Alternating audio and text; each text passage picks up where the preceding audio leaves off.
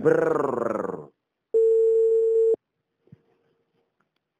Alô? Alô?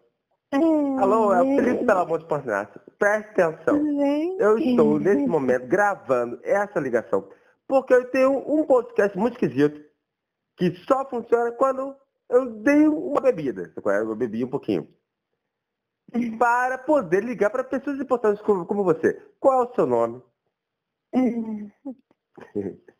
Presta atenção. Meu nome é Felipe pela Monte Parnasse. O nome desse podcast é Telefone Podcast. E estamos agora, nesse momento, conversando com Claudia Castelo Branco. O que você faz, Cláudia?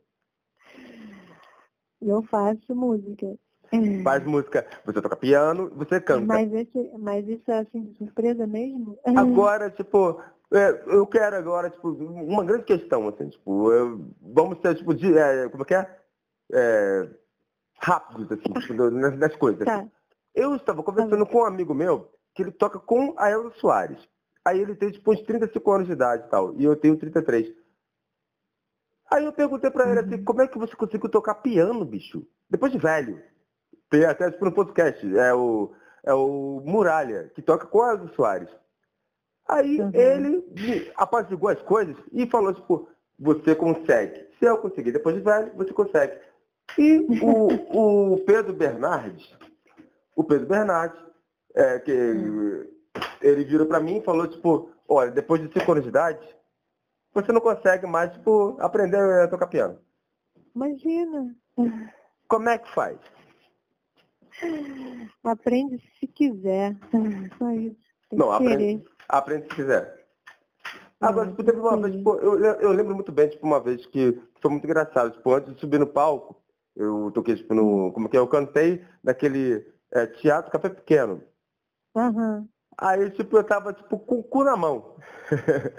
Aí eu tava ali, tipo, e isso é engraçado. Eu tava com o cu na mão atrás do palco, antes de subir no palco. Aí aí eu olhei pro lado e eu olhei pra casa de você. Você surgiu, assim, tipo. Você lembra dessa parada? Lembro. Aí eu, tipo, virei, pô, você tem uma toalha, alguma coisa? Vem cá, como é que é antes de subir no palco? O que você pensa? Depende do show, assim. Depende muito. Eu acho que tem situações que eu vou estar igual a você, né? Naquela situação com na mão. E depende muito mesmo, porque eu tô fazendo muitos trabalhos diferentes, né? E cada trabalho é um desafio diferente. Mas tem horas que eu tô tranquilona, assim, bem tranquila. Mas tem horas que eu fico assim, bolada. Né? E tipo entrar na fogueira mesmo. Agora, tipo, é mais fácil, tipo, tocar piano, tipo, cantar. Tipo, bicho, tipo, quando eu vi o vídeo de você cantando com o Quarteto em Si, aí eu lembrei do dia que eu cantei com a Ava. Tipo, tiveram dois momentos. Teve uma vez que eu cantei com a Ava, tipo, no Café Pequeno mesmo. Aí teve outro momento que eu cantei, tipo, tava o Lula no palco, assim, tipo, e com a Ava. E eu lembrei dessa parada, assim. É mais fácil cantar, tipo, tocar piano, tipo, na frente de uma galera. A gente é tímido. Como assim? Não, eu pelo menos sou tímido. Ah, sim. É mais fácil cantar na frente do público ou tocar piano na frente do público? Ah, tocar piano é muito mais fácil, com certeza. Tocar é muito mais fácil, porque você não olha, né, para as pessoas, você fica se relacionando com o instrumento, né? O instrumento está fora de você. Total. Então você fica olhando ali para o instrumento e tal, tipo, você consegue criar uma defesa, né? Eu acho que cantar é muito louco, porque é muito dentro, o instrumento é dentro e você olha para as pessoas, né? Por isso que... Tem até gente que não olha, né? Tem gente que olha evita olhar. Eu gosto de olhar. Mas esse olhar me deixa bem instável também.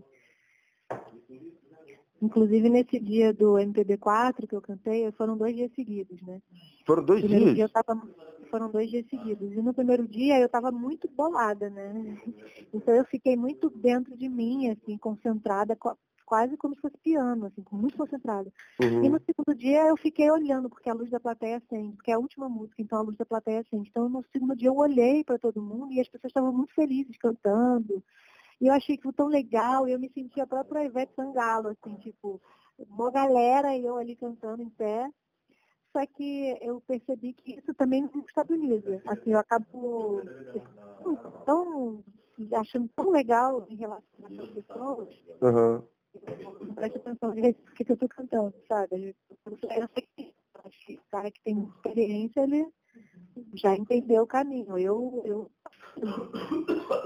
tá pulando mesmo. Agora, tipo, eu vou te explicar, tipo, o que tá acontecendo aqui, a autora de O mim. que está acontecendo? Olha que engraçado, assim, tipo, por exemplo, tipo, no dia que meu pai cantou pra subir, digamos assim, como eu vou.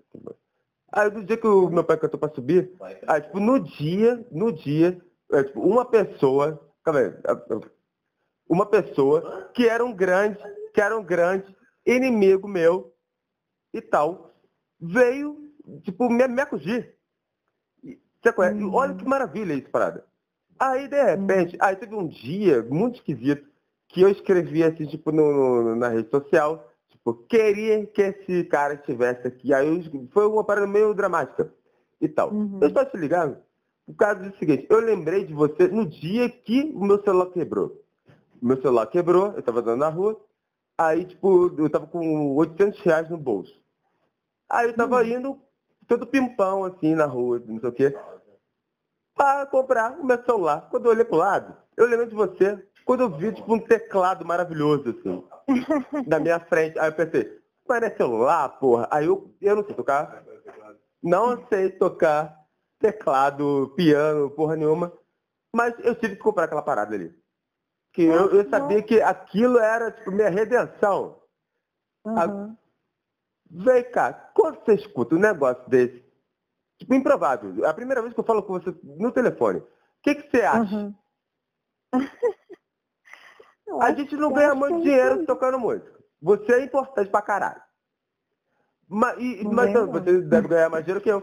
Mas, tipo, é esse tipo de coisa, assim, tipo, que, olha só, tipo, eu estou te ligando, te entrevistando nesse momento, por causa disso.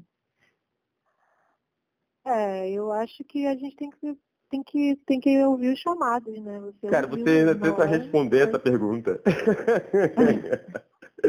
Olha só, preste atenção. E é assim que eu termino. Qual é o seu nome? Cláudia Castelo Branco. Claudia Castelo Branco. E você toca? Tipo, qual é o nome do duo que você toca? GisBranco. GisBranco. Preste atenção. Essa é só a primeira entrevista que eu faço com você. Essa só é a premissa da maravilhosidade toda. Sabe qual é? Eu falei para caralho, para desabafar, para limpar minha alma. Que vai que os santos Como é que é? Eu tô velho. Tenho 33 anos de idade. Como é que aprende a tocar piano? Não, é a grande pergunta. Como é que aprende a tocar piano com 33 anos de idade? Cara, fazendo umas aulas e estudando. Na verdade, a gente aprende sozinho, né? A gente aprende estudando. Ninguém aprende na aula, né? Assim, não, aprende na aula no sentido que o professor vai mostrar algum caminho, mas é sozinho. É em casa, pesquisando, é laboratório, né? É um contato diário com o instrumento. Agora outra pergunta. Eu aprendi assim. Antes de terminar essa parada, outro dia, tipo, eu tava vendo tipo, um comentário tipo, que foi meio estranho. Vocês tocam pra caralho e tal. Aí, tipo, uma pessoa muito importante comenta, tipo, não sei o quê, tipo, e elas são bonitas. Como é que é essa parada? Tipo assim, elas são bonitas. Tipo, olha só, se o Bolsonaro ganhar a eleição, esse negócio de elas são bonitas vai ser mais importante do que, tipo, do que vocês tocando música. Com certeza. Mas assim, isso aí faz parte do pacote, né? Quando você se expõe, você tem que estar disposto a receber a maluquice toda. Você acabou de resumir essa entrevista. É assim que termina a entrevista. Ela falou, tipo, faz parte do pacote. Como é que é, tipo, o Cazuza falava, faz parte do meu show. Faz parte do pacote. Isso é da música, hein? Mas olha só, esse comentário é maravilhoso. Tipo, elas são bonitas, porque os comentários que eu tenho visto no Instagram da galera, assim, muitas vezes é extremamente ofensivo, assim, sabe? Bem agressivo mesmo. Isso me deixa muito mal, então... Eu vou terminar essa entrevista. É sério mesmo. Eu vou grandar. Eu vou cantar a grande canção agora. Faz parte do pacote. Vamos lá. Faz parte do pacote. Comigo ninguém pode.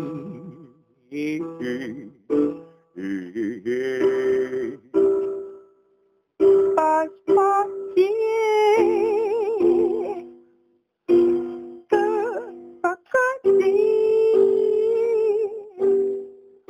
Comigo ninguém pode, meu pai. Comigo ninguém pode, meu pai.